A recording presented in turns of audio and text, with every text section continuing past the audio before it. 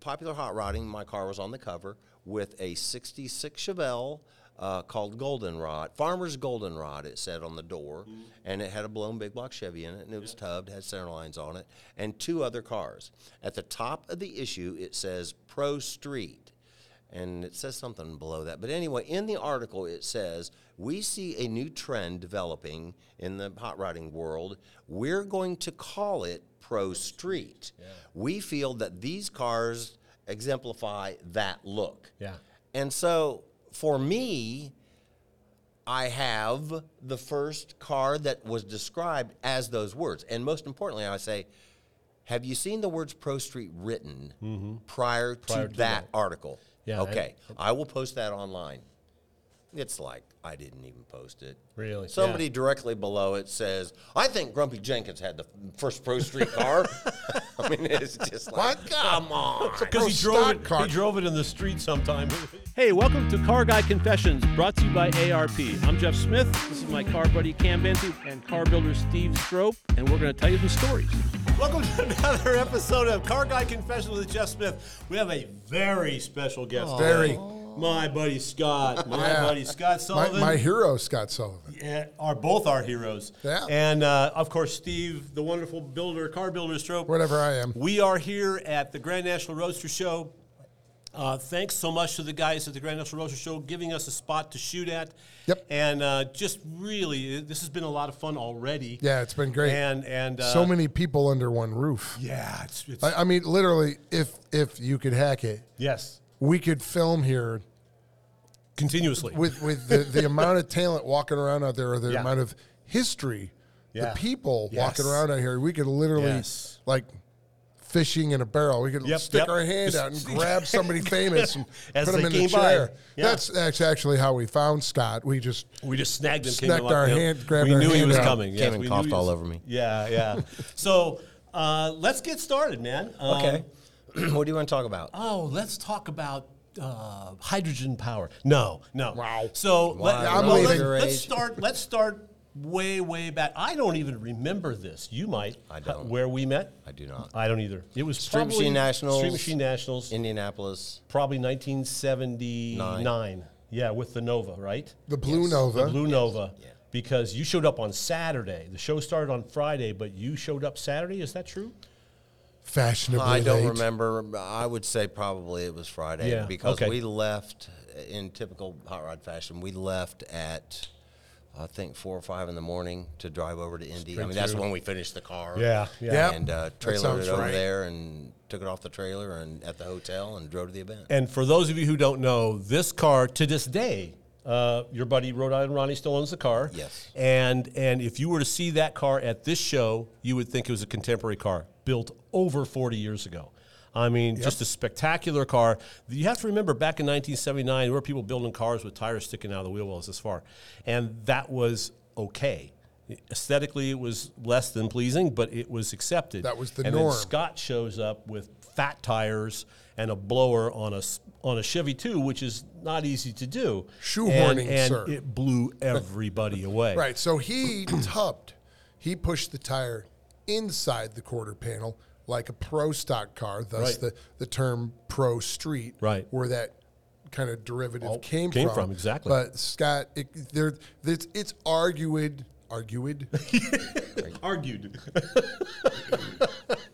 Some people have said. We know what you meant. Anyway, it's me. What do you want? No, Some people have said. it's just free, right? Just bite me. I can say that one accurately. Yes. So there, in history, it has been widely discussed that there's other people who may or may not have had tires tubbed inboard on a streetcar. Correct. Before Scott. Before that. Which actually, it's a lot of fun because we have social media.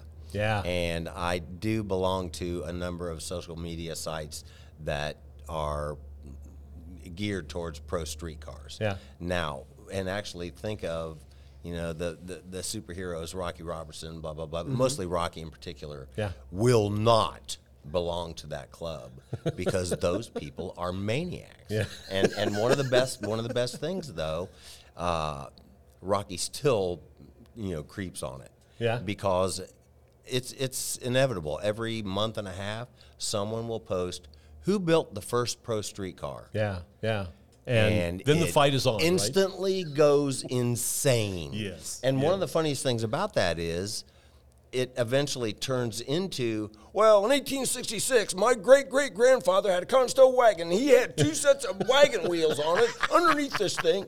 And it's like, it turns into who had the first tubbed car on the street. Right. You know what? That question is impossible to answer. Exactly. You're not going to figure that who that is. So that being said, when I am discussing this matter with people, I go, here's how I view it. I don't know, and maybe no one will know who was the first, but it is, for me, easy to say the first person to bring it into the light, being featured in a magazine and done at a very high quality level and a real street car level, not a race car with somebody threw some headlights on it.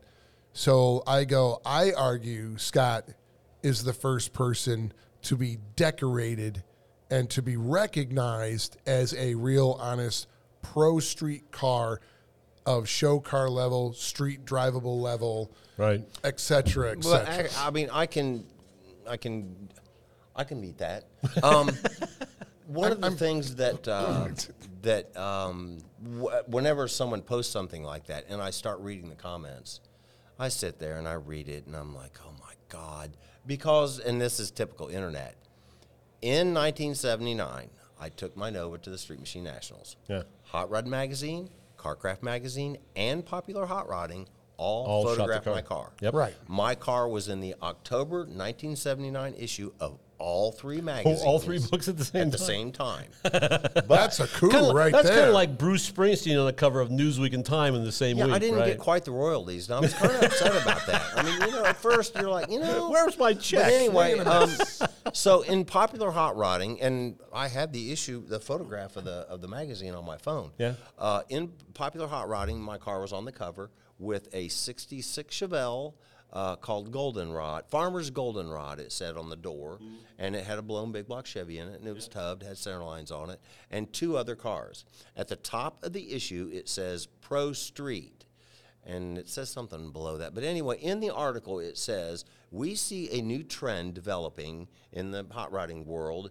We're going to call it Pro Street. Yeah. We feel that these cars exemplify that look. Yeah. And so for me, I have the first car that was described as those words. And most importantly, I say, have you seen the words Pro Street written prior to that article? Yeah. Okay. I will post that online. It's like I didn't even post it. Really? Somebody directly below it says, I think Grumpy Jenkins had the first Pro Street car. I mean, it's just like, what? Come on. Because he drove it in the street sometime with it. Correct. Well, and actually, do you remember Jack Roush? Uh-huh. With silver the 74 Mustang 2. Yeah, 74 Mustang 2, yeah. And then people will say Gary Kolofsky's car. Yeah. Which was 1977. Yes. But Gary Is that the Kolofsky's Cuda? car. No, the black 55 Chevy. No, the black 55. Who had the Cuda with a Lenco in it? It was a Challenger. A Challenger. Yeah, it was an e-body. Lisk. Yeah. Lisk. Yes. Midwestern He was boy. from Detroit, right? Correct. Yeah. Right. That had center lines on it. And Yeah. Yeah. White vinyl Badass top. car. Yeah, with a Lenco. Oh, Yeah, it had a boy. white vinyl top. Lenco on the street. And when was that? I believe Ish. earlier than me. I believe. Yeah, Right. Probably 77, 80. Yeah. So the stuff was prowling around, but not absolutely. decorated as Correct. It Pro wasn't Street. called Pro Street. Right. But then, like I say, I mean, if you ask any question at all, people will twist that question, answer it the way they want, on and exactly. on and on. Exactly. And there are, at any given time, there are 200 comments every time. Yeah. I mean, and some of the comments are, I'm going to go get the popcorn. I mean, it's just like, here we go. Here we go. Yeah. Well, and then the car went on, deservingly so, to get in Hot Rod later on chosen, along with your Cheese Whiz. He has 2 of the top 10 cars of the decade. Yeah.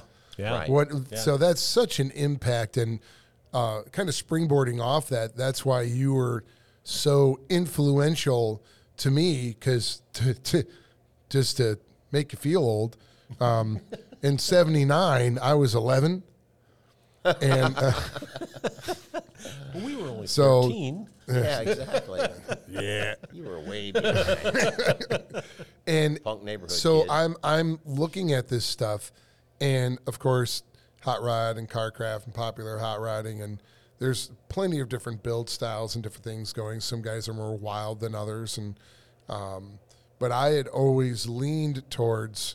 I always liked Scott's design sense because it's very clean and uncluttered, and very purposeful, but yet horrifically crazy detailed, finished off. Yes. And so I had my own thoughts of how I wanted to do things, but taking from one of my music heroes, the bass player named Jaco Pastorius, he said in an interview a long time ago, good musicians don't borrow, they steal. Yeah.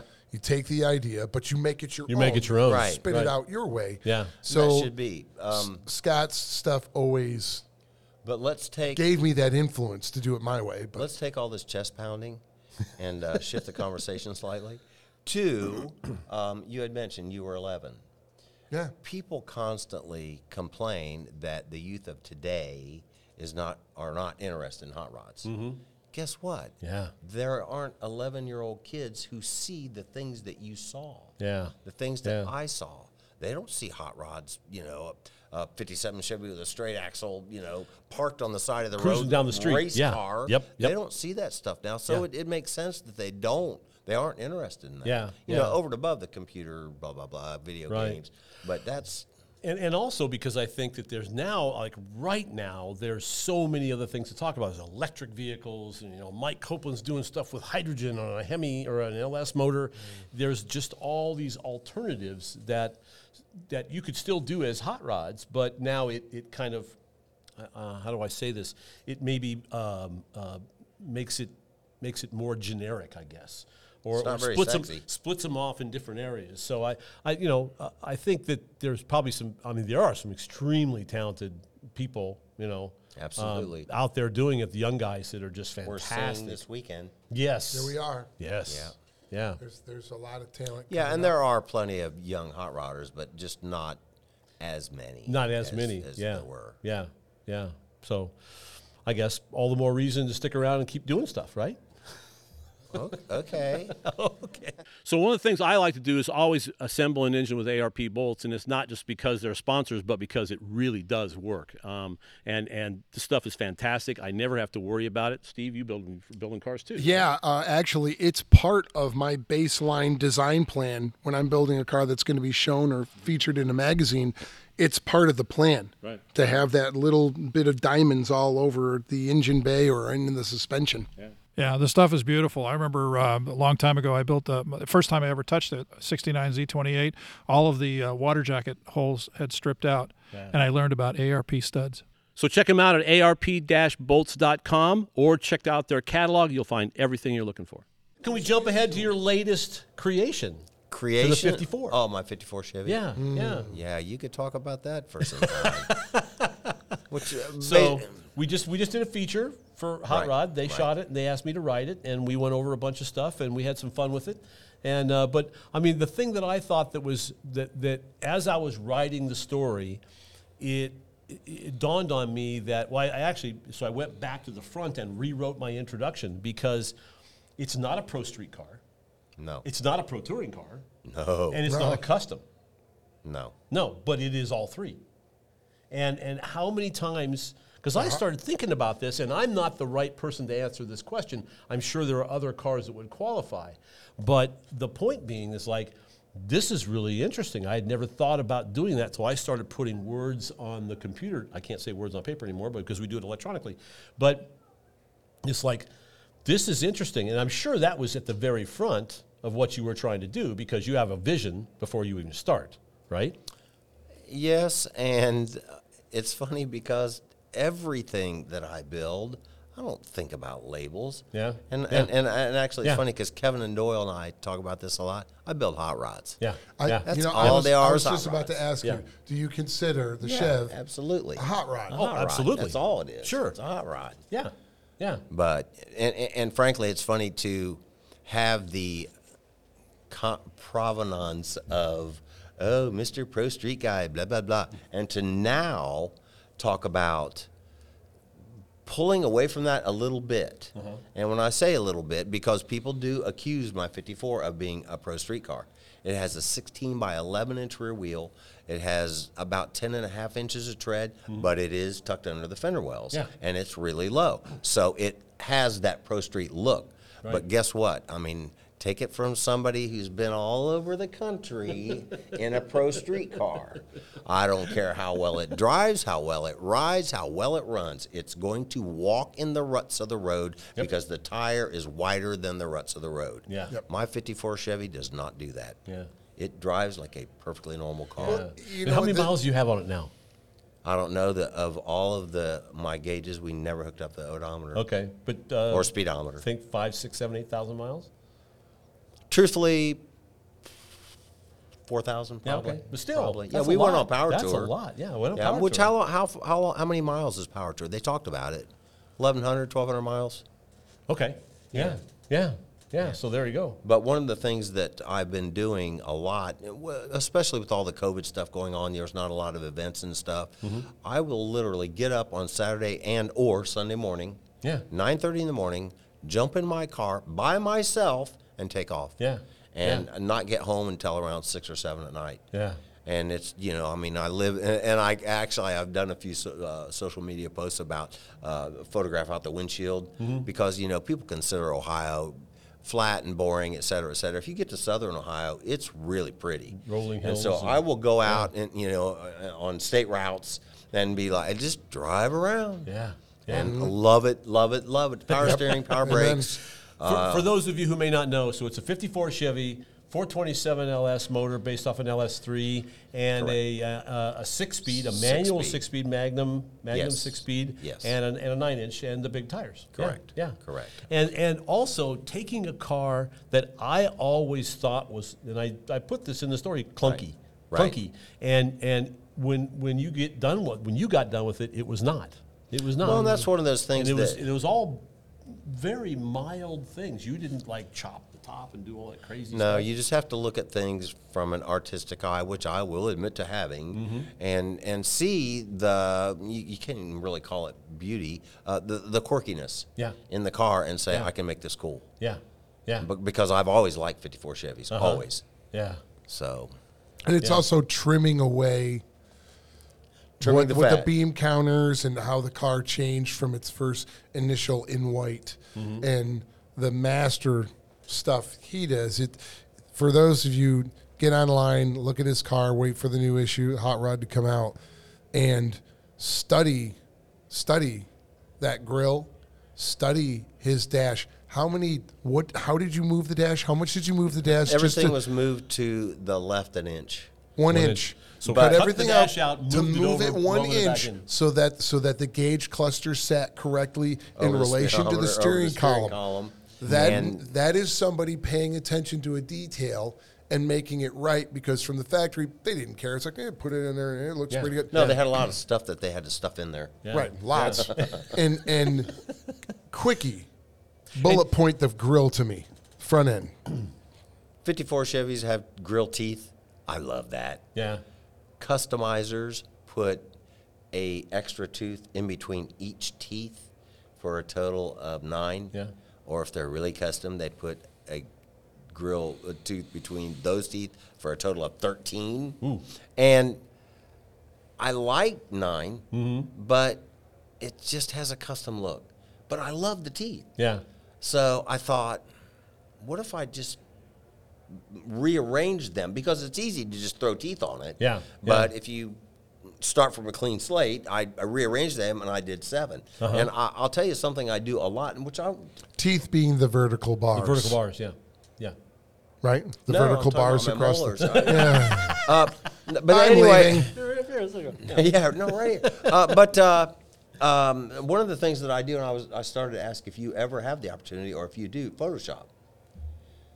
If you have an idea, I will Photoshop the idea. Right, sure. And I took a 54 Chevy straight on front end shot, and I rearranged the teeth and made a 7-tooth grill. Then I made a 9-tooth grill, and then I put all three of the vehicles on top of each other on the computer screen. I took a picture, and I sent it to a girl I was dating that says that she's not a motorhead girl, but she grew up in that stuff. Yeah. She is. Yeah. But anyway, and I said, which is correct? And she said, top's not enough, bottom's too many. And I was like, correct. So anyway, that's how the 7-tooth grill. Yeah. Right. Yeah.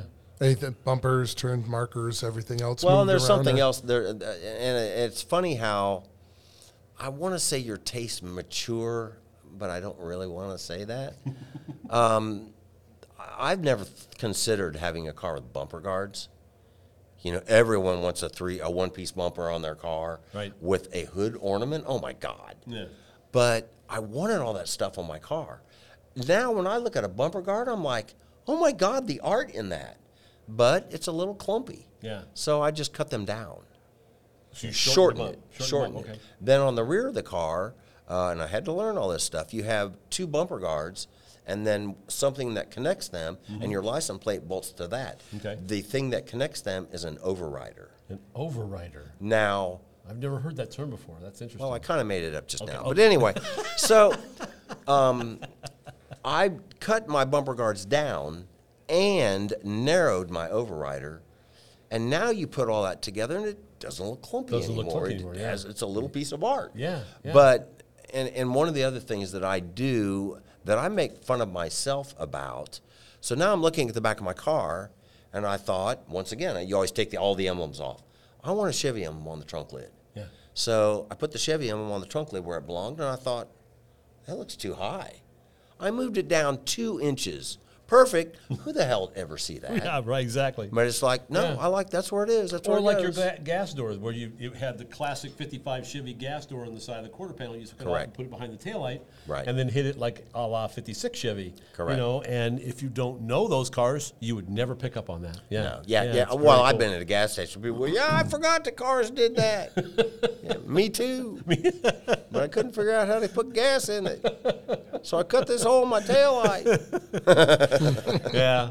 Yep. I can go anywhere I want now. It's crazy. I don't put gas in my car. I just drive it. Yeah. I had him push it here the first time.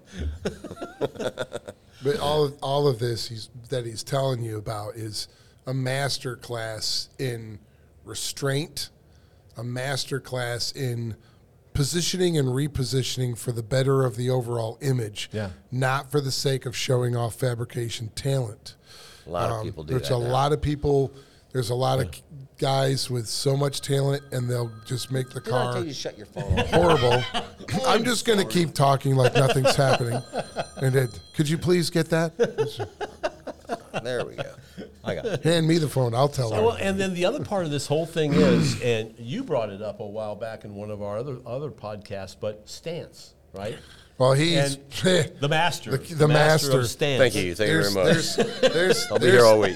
There's a couple of cars that I was lucky enough to be when he pulled in either Canfield, Ohio, or wherever I was, and it's before I knew it was him. The first one was the black 57. The black 57. You could fly me back to that field fairgrounds, and I can tell you right where I was standing, and right when you slinked in around behind the where the grandstands were for the horsing. You slinked around. I went to my friend Sean. I ribbed him. I go, "That's Sullivan. I know it."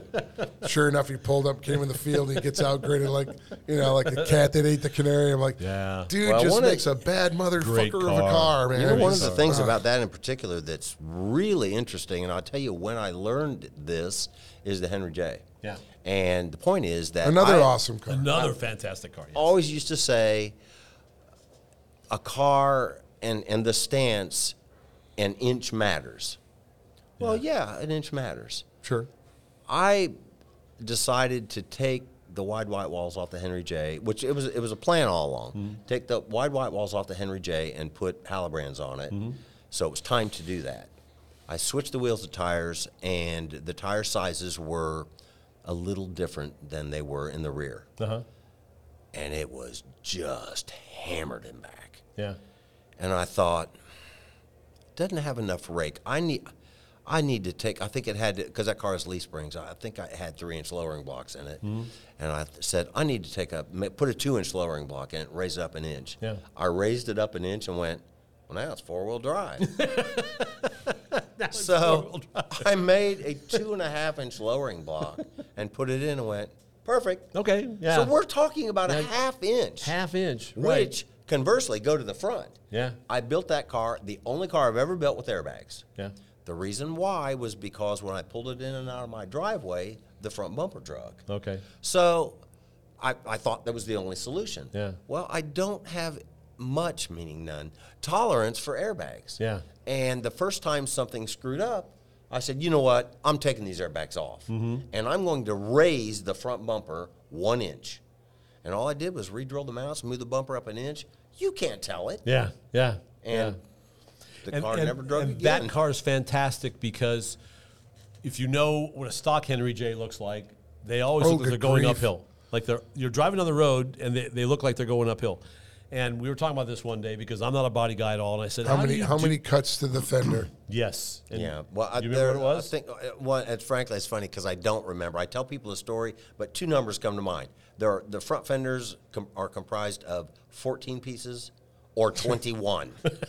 Either one, it's a lot of pieces. It's a lot of pieces. So, to paint the picture, the fender was actually cut into 14 pieces. We'll go the low number. Yeah. 14 pieces, making cuts and pie cuts and making it go all over the place to still look like a Henry J. Fender, but completely change the aggression of the car. Yeah. Well, in a nutshell, now it looks right. It now looks like it should have looked like back when they and built you know what? Especially given where we're doing this in Southern California, I have to tell where that came from. In 1983, I think, I came to California for the first time. I ping-ponged around hot rod shops for a week just to, I'm in California, this is great. And I landed at Fat Jack Robinson's. And Fat Jack, I wanted to move here, or I thought I did. And so I just was looking around, and after a week of driving around, I thought, if I don't do something with my hands, Mr. Nervous, I'll go home. Yeah. And so I went back to Fat Jack's, and I said, I need a job. Yeah. And he said, man, it's around Christmas time. He said, I can't really hire you. And I said, I don't think you understand. I will work for free. Yeah. I said, just give me something Give me something to do. Yeah. And, again, this wasn't the story I was telling, but I was there a day, and Jack comes up and he goes, it's obvious you know what you're doing. I can't have you working for me for free. So anyway, I think it was $5 an hour. Yeah, yeah. But anyway, so I worked for Jack, and Greg Morrell, who should be a well-known name around here, worked at Fat Jack's. And I drove my Champagne Chevy 2 to California then. Hammered on the ground, louvered hood, rally wheels, no door handles. Right. So, first of all, I'm from Ohio. Second of all, I'm driving this hammered car. And I meet Greg Morrell, and he owns a Henry J and an Anglia. Ah, yeah. Well, we're instantly friends. Right. So we were talking one day, and I said, I've loved those cars my whole life, but you can't get a Henry J low. If the rocker panel is touching the ground, the front bumper is 6 inches from the ground. Yeah. And Greg goes, you just have to droop the nose. And I said, what? And he said, just droop the nose. I said, you can't droop the nose. The car will look broke. Yeah. And he said, here, let me show you.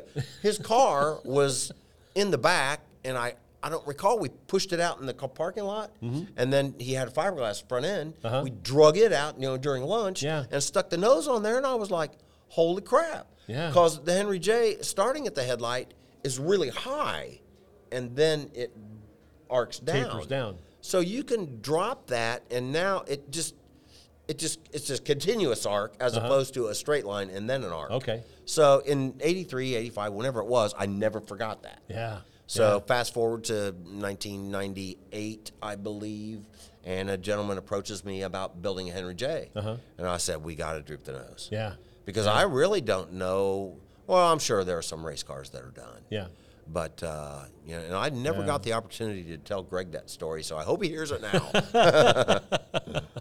Because it's just great stuff, because that's the kind of stuff, when you see that car, it just looks right. Right. But yet, people don't realize the enormous amount of work. Because the the 21 pieces, whatever it was. You had to do it on the other side too. Oh yeah. And then I'll cut the hood up. Well, as it turns out, yeah, all I did, the hood slid forward. Yeah. And I had to add 2 inches to the cowl. Really? Yeah. Really? So the hood's relatively strong. Wow. Amazing. Yeah. So. And it's very weird, by the way, to hear him say, I didn't know that story. Well, I knew parts that you came out and met up with Fat Jack. Right. But I didn't know you drove the Chevy 2. Yes. And before I moved out here, I had my El Camino done, but I didn't want to take it out first. So I got this 72 Olds Omega, which looks like a Chevy Nova. Right. And I blatantly copied your Chevy 2. Almost the same color. I use Ford's Fawn Beige Metallic. Mine was right. a different color. I use that. I got some bucket seats out of a Chrysler LeBaron, which are extremely comfortable. Put them in, dyed the interior in the saddle brown, had a straight 6 in it. I didn't louver the hood, but you'll be proud of me. I'd drop that thing so low, I'd be going over, the little separation from highway to bridges, and it would knock my transmission into neutral. That thing was low. Not low. to say how low it was, but that was low. I just luckily by random, I had a whole bunch of VCR tapes converted to digital, and I hadn't watched all through them. I found a minute and a half of me filming, and I had both the El Camino and the Olds in my driveway, my dad's driveway, and the front bumper, I filmed it. The front bumper is at my shin. It's like, it's low. So when I came out to California for the first time, I was driving my I Wish I Was as Cool as Scott Sullivan car. So that's neat to hear you drove that thing out here. Too, wasn't it? Yeah, and so was mine. Mine was a 6-cylinder car. So we're going to do something a little bit different here. We're going to split this thing up. Yeah, and we're going to do musical we're gonna chairs. Bring in another guest and add a dynamic here. This will be kind of. We're staying with Scott. Scott's going to stick with us. Super. I thought I was on lunch break. And right, is that what we're doing? Well, who's going to eat the sandwiches? So stick with us, and we'll be right back. We'd like to introduce you to a new sponsor of ours. This is InTheGarageMedia.com. Some friends of ours that were in the print magazine business before and now started their own books. We got All Chevy Performance, Classic Truck Performance, and Modern Rotting. Yeah, these are awesome books. They've got lots of educational and entertainment things in them, and they're even good enough quality to include Steve Strope quality vehicles. Maybe. He's we'll working see if up I'm to allowed in there. That's right. I don't know. So In the Garage Media, InTheGarageMedia.com. Check them out. Check them out. Get your subscription, sit and read it. And with ARP, it's not just a lot of intake manifolds, studs for heads, but they also have a humongous selection of American and metric that we use all throughout the car, even large bolts that we use on the suspension components, because you want that same strength, that same durability and reliability, plus the beautiful looks. And stuff outside the catalog. Right. They have a special order program where if you're a builder and you need some special stuff made, they can do that for you. So it's an amazing, amazing company to work with. So check them out at arp-bolts.com or check out their catalog. You'll find everything you're looking for. So we have some changes in the lineup. This is not Jeff Smith. Standing in. This is Bob Florine. Bob does a lot of things with nuts and bolts, mainly a company called ARP. You may have heard us mention it once, twice, 3 times. Anyway, Jeff had to, I don't know, pee or something, so he left. And now you're screwed because I'm going to run this thing for a little tiny bit. So Bob is one of my best friends. Not sure why he puts up with me or why anybody does, but I'm thankful. I'm not sure why anybody puts up Exactly. with me. And then we left Scott because, well, it's Scott Sullivan. guy. Hey, he's kind of like a human air freshener or something. It's good in the room. I may consult this a couple of times while we're doing this. So, there's finger pointing, there's hands, there's reason Bob needs to get closer to the god dang microphone because no one can hear him. Am I close enough? Yeah, wow, don't be creepy. That's excellent. This is going well already. Nice. So, okay. Professional. Why can just be Jeff? Welcome to Car Guy Confessions. And you even said it better. Because Jeff usually just myrtle. How far into this are we already? I need to know. Are we done? Wow, we're so screwed. So So anyway, I'm new to radio. Are we doing radio? no, Is this radio? check please. Aren't you going to ask me No, some it's questions again. about that crystal ball? You know Come on, what? move Again, I've along, said this Sparkplug. before in other episodes. It's free, so I've watched the show, and I've watched you promote ARP products. Sure. And it's no secret that we're all friends. Sure, yeah. But most importantly, I've been using ARP products for a long time, and to be honest, for the aesthetic reason. yeah. But a it's jewelry. combination of aesthetic and, of course, there are strength applications. But, I mean, I have my 55 Chevy Cheese Whiz is 33 years old. And if you open the hood, and which I had initially built it without ARP bolts, but everything under the hood is ARP. If you open the hood of that car, it looks like it was built last week. And you can't, an average bolt is going to corrode, et cetera, not to mention the aesthetic part of it, how pretty they are. Yeah. You'd mentioned jewelry, and we were discussing some of the cars that we were looking at here at the show. And the fact that, and I understand people's frame of mind in this respect, but if you look at an ARP bolt, it's very, very distinctive. You know it's an ARP bolt. Yeah. But there are people that will look at that bolt and think, yeah, that's stuff of the future. Art Brain over here doesn't think that way. It's an attractive bolt that has no, I don't associate that with spacecraft. So you can use it on anything. Yeah. And actually, you can cosmetically alter it if you wish. Just look. As some people do. Really? Yeah. I have some that are glass beaded. I have some that are faced off. I have some that have a black coating similar to black oxide. Yeah. And again, there you go. To that many And you more get choices options of to use 6-point it. or 12-point, which gives different looks. Absolutely, yes. And we are doing some internal hex and some internal 12-point and some variations. We do some torques. We make some titanium product that is used in various places through the industry. HRE wheels, the 3-piece wheels. Yeah, are they're your using a lot of titanium your in their titanium wheels. fasteners. Yep. And so, and to the aesthetic, on a, we're at the Grand National Roadster Show right now, and some of the best cars in the world are here at the Grand National Roadster Show, and the aesthetic part that they were talking about, you can tie a whole car together with ARP bolts. It becomes part of that aesthetic. It ties everything together. It gives a consistency throughout the car. I got a story absolutely fresh and 2 hours old. We're showing a car we have here is a car we built for Joe Rogan. It's a Nova. And I was showing a judge the car. Popped open the trunk and to show him inside because the trunk was closed for some photos. And there's a fuel cell in there and a bunch of other stuff that, of course, all ARP. And he went, you know what? I really like that you have you carry the theme of the fastener throughout from the front of the car all the way to here. That's really attractive. So, real world application of what he's saying. I just had a judge tell me that unsolicited 2 hours ago. He noticed the hardware, noticed we had it everywhere he had looked, and it gave the car cohesive. It was part of the thing. He went, wow, you don't have like super shiny bolts on the engine in the back here or whatever. He had noticed that and made a point of telling me so. So very, very true. Extremely true. Yeah, and I can point you to many examples. I mean, Troy Japania does it. I mean, it's on and on and on. All friends of ours in the industry. Sure.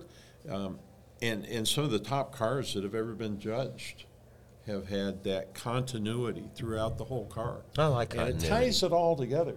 I try to make sure my socks match even. It's in that people don't have matching socks now. It's considered Off the rail. Thing. Now, I always wear black socks, so it doesn't matter. So do I. I just one may be still short, try to make one it may match. be long, but This might not be a good topic, but you said continuity, and it's always the first thing that comes to mind. I'm sorry. I took the infamous 57 Del Rio wagon back to Scott because I wanted to do Power Tour. Steve had builds that were critical. Yeah, that he we worked had some on, time frame nonsense going on. and I needed to make changes to the car before I went on Power Tour. So I said, Scott, can you do some work on the car before we go on Power Tour? And I don't know that you other guys have noticed it. I'm sure you have. But the past year and a half, parts have been incredibly hard to acquire. You're waiting months, sometimes many months, to get parts. And so the wheels, the whole thing that started this, I wanted to run a different wheel. I had a wheel on it that Steve Stanford designed, and I absolutely love the wheel. But about half of the people that see the car just hate the wheel. So I wanted to try a different wheel. You went with a more traditional, More traditional hot rod wheel. hot rod type. So now wheel. he's waiting for rims. And So all we four of the were waiting match. for, yes, all four match. That's a good thing. Continuity. Right, correct. Yeah. So we're waiting for wheels. So we didn't get the wheels before Hot Rod Power Tour, but we did get the shocks and springs changed. And We had to change the brakes. and we had to change the brakes of because we're changing going down wheels. in the wheel. Yeah. Right. Anything else you'd like to add on that front? Anyway, we go out on Hot Rod Power Tour, and it was quite an experience. Scott had the 54 and brought along a friend who we called Rent-A-Rick. Because he rode with Bob sometimes and me sometimes. It's like a rent-a-friend, Rent-A-Rick. rent-a-Rick. His name was Rick. Yes, Rick Roberts, by the way, and he did cleaning. See the guy with the Oldsmobile? Various things that we should have been doing ourselves. Rick was so appreciative to be on Power Tour with us that he was falling all over himself to work on our cars and clean them and polish wheels and everything else. Slate Bob and I worked on our It was tans. amazing. Yeah. Yeah, actually- and Scott and I were sitting around going, Got any more lotion over there? But I don't want to know. I know you don't want to know about the lotion. Lotion. Steve had asked about Rick Cox. yes. Yeah, see, that's Yes. Radio Rick. Yeah, That's not Rent-A-Rick, that's Well, Radio Rick. and he became navigational Rick. No, he before was that. Navigational Rick first, but Navigational Rick was too difficult to say, so we decided to just call him Radio Rick. Anyway, the Three Musketeers, or the Four Musketeers. I I'm guess we were. a bad host. We had a great time. Rick Cox had a 61 Olds. Olds, with a big block Chevy in it, with the kaleidoscope Crower. intake. Crower, right? Where the Calliope. Sounds like a Crower. Calliope. Kaleidoscope you'd be looking through. Big words. Yes. Okay.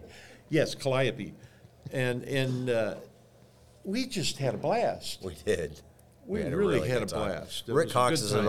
old Pro Street friend. I did artwork for him on a Pro Street Cavalier around 1992, The I red, believe. Yes. red Z24. Yes.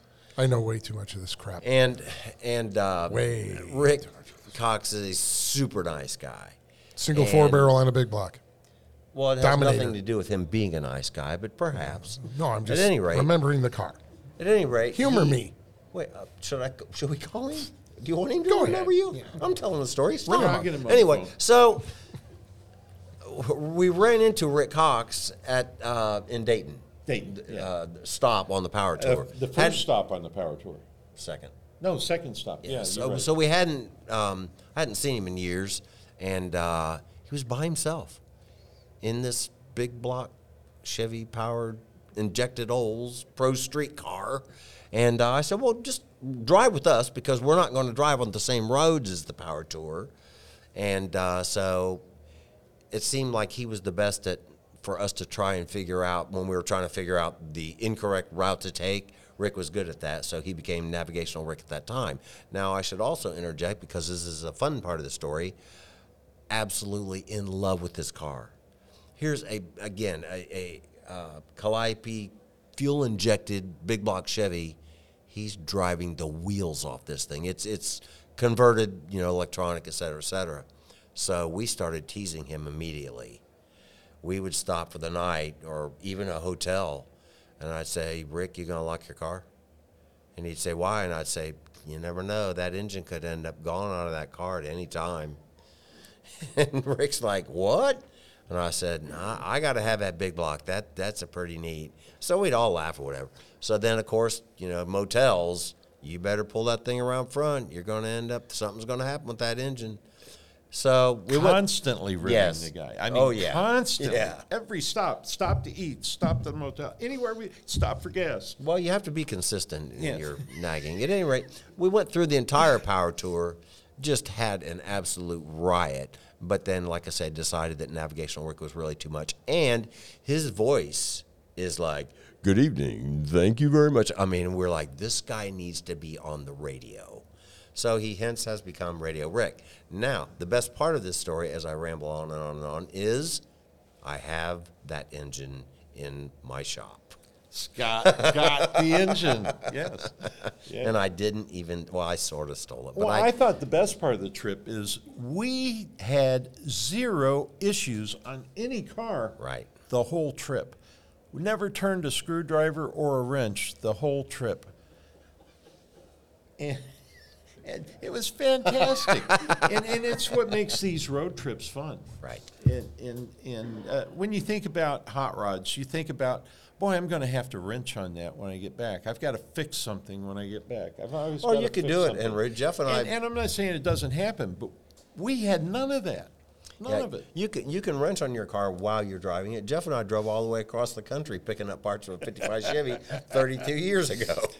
Yeah, something like that had never been done at that time, though. No. The technology that's available today wasn't available then. You know as well as I do, 10-second cars were trailered everywhere. Right. You and Jeff took a 10-second car and drove it across the country. I did. We did. Yeah. I was there. Yeah. It was crazy. Yeah. That was back when they were all trailered everywhere. So one of the things that Jeff and I... It's not surprising that parts were falling off of the car. Yeah, one of the things that Jeff and I talk about a lot is the fact that they devoted 18 pages in Hot Rod Magazine to that story, and they could have devoted an issue with the stories. There were so many stories that were left out. And Jeff, we have plenty more that we could tell at any given time about the things that had happened on that trip. And then I had to go home. So you had to drive it back? I had to drive it home. And I actually, and that's funny too, when you consider the buildup and hype and everything about SEMA now. Oh yeah, I'm doing a SEMA build. Yeah, SEMA. I drove my car from L.A., put it in the SEMA show, and then drove it from there home. It was just a stop on the way home. Unheard of. Yeah. Especially a car that could run 10-second quarter miles. What did it do? Honest 10-second quarter miles. 10.26? Yeah, it was 1081, 131. And that was shutting it off early. And at a drag strip, L.A. County Raceway, where it was known for sand all over the track and many other issues. And it hadn't been prepared properly before you guys ran it, had it? No, and actually, the to this day, one of the funnier things, if I do a burnout in the car or whatever, the front of the car doesn't lift at all. And it has a 4-link in it, and I have to adjust the top bar, the forward part of the top bar up to get the car to lift. And when we were at the racetrack and we were like, this thing has you can literally run faster than it would take off the starting line. And so we were like, we need to adjust the 4-bar. It was 98 degrees and 1,000,000% humidity, and I was like, nah, I don't want to go fast that bad. But truthfully, one of the things that I wanted, I was adamant that I wanted a 10-second time slip. And it had a 150 or 180 shot nitrous system. But the first, and knowing that the car didn't have a roll cage in it, we were going to creep up on that time. And so we literally went a couple tenths each pass, faster and faster. and Jeff made a pass. It was 11:08 or so and 126. And I went up in the tower, and it was, I guess, the owner, Bernie his wife was running the clocks. And I opened the door, and she said, "Did Bernie say anything to you about going faster than 120 miles an hour without a roll cage?" And I said, "No, he just said we couldn't go 10 seconds. And she said, "Okay." So we went down, and the next pass was 1081 and 131. I walked in, opened the door, and said, "Thanks, bye." But when we got back, Ken Thurm, renowned pro stock driver or owner, racer, or whatever, was supposed to help us. And something came up, and he couldn't come help us. So when we were finished and basically gave him the rundown of everything that had happened, he said if we would have adjusted the 4-link bars and launched the nitrous from the starting line as opposed to 60 foot, that the car would probably go 990s. Ooh. But once again, we're already, and they also said that 131 testifies that. Yeah. But the big thing is we weren't supposed to be going 10s. So, and Jeff was so, in the magazine article, Jeff was like, well, I don't want to condone that the car, we went 10 seconds without a roll bar, so I'm just going to put in, he put 1090 something. So, but it was actually 1081, 131. And that 1081 was actually at a 3,500 foot altitude, so that was uncorrected. No. I think the 1081 was corrected. Oh, it was corrected? I think. Yeah, it was corrected. It was corrected. I believe it was. Okay. No, because that'd be. Yeah. It was corrected for altitude only. Yeah, all right. Yeah. Pretty impressive, Scott. Pretty impressive. Thanks. Who beat your ass out on Power Tour? Well, I made that story up. Well, mercifully, I just got the sign that we got to wrap this up. Oh, no. I want to have my ass kicked. So, Bob, we went to Power Tour. We were in Norwalk. We were in the tower, sitting in the air conditioning. Bob looks at me and he says, "You want to race?" And I looked at him and I said, "What?" And he said, "Do you want to race?" With the big giant station wagon. And I said, "You don't want any part of my car, pal. I'm going to tell you right now." And he said, "Well, let's race." And I said, "What are you talking about?" And he said, "Let's go race right now." And I said, "Are you crazy?" I said, racetrack. Yeah, I said, "We're on the very first stop of Power Tour. If we break something, we're screwed. Let's break stuff." And he goes, I acquiesced. "Is that a math? What?" Oh. So, did you just call me something? Yes. At any rate, so Yeah, I said, "Okay, you're right." Oh. So anyway, I told Bob that was not a smart idea. So we decided to go back to Dayton early, and we were on the street, and we pulled up at a traffic light, and he was behind me, and it was about 10 o'clock on a weeknight, and I made a left-hand turn around, and now it's a long straightaway and a wide street. I nailed my car. I banged first gear. I banged second gear, and I stay the hell in it throughout third gear. And I look in my rearview mirror, and there's a station wagon about 3 inches from the back of my car. So we got back to my house, and I said, "Bob, I have a question. Were you gaining on me, or was I in your way? Because there is a difference." And he was being polite, and he said, "We're pretty even." So later in the Power Tour, I was setting him up, is what I was saying. Yeah. That's exactly what that is. So we were we were at the St. Louis track, and oddly, next to the track is a straight. The staging lanes, and they're like some people 6 call them lanes staging wide. lanes.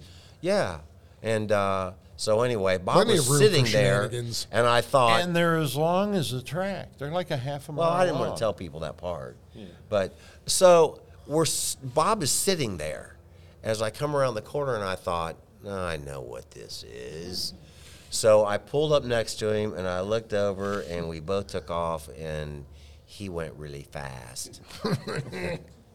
And I just went, I kept pretty. looking. Scott wasn't there. Oh, well. But in all honesty, Scott had a traction problem. Yeah, I just gotten out of the hospital. A lot of men don't talk about that. My knee was in a cast, and I couldn't shift a manual transmission, so I had to ask Rick to do it. And sometimes he'd be cranky and be like, "I don't want to shift that now," and I'd be like, "Come on." Wow, it sounds like a lot of excuses. I don't know. Ask the Magic 8 Ball. No, I'm not going to ask the Magic 8 Did Ball. Scott have a lot of excuses? Oh, God. You can't read it. No, I can't. Let me see. I don't know. Oh, God. It says pork.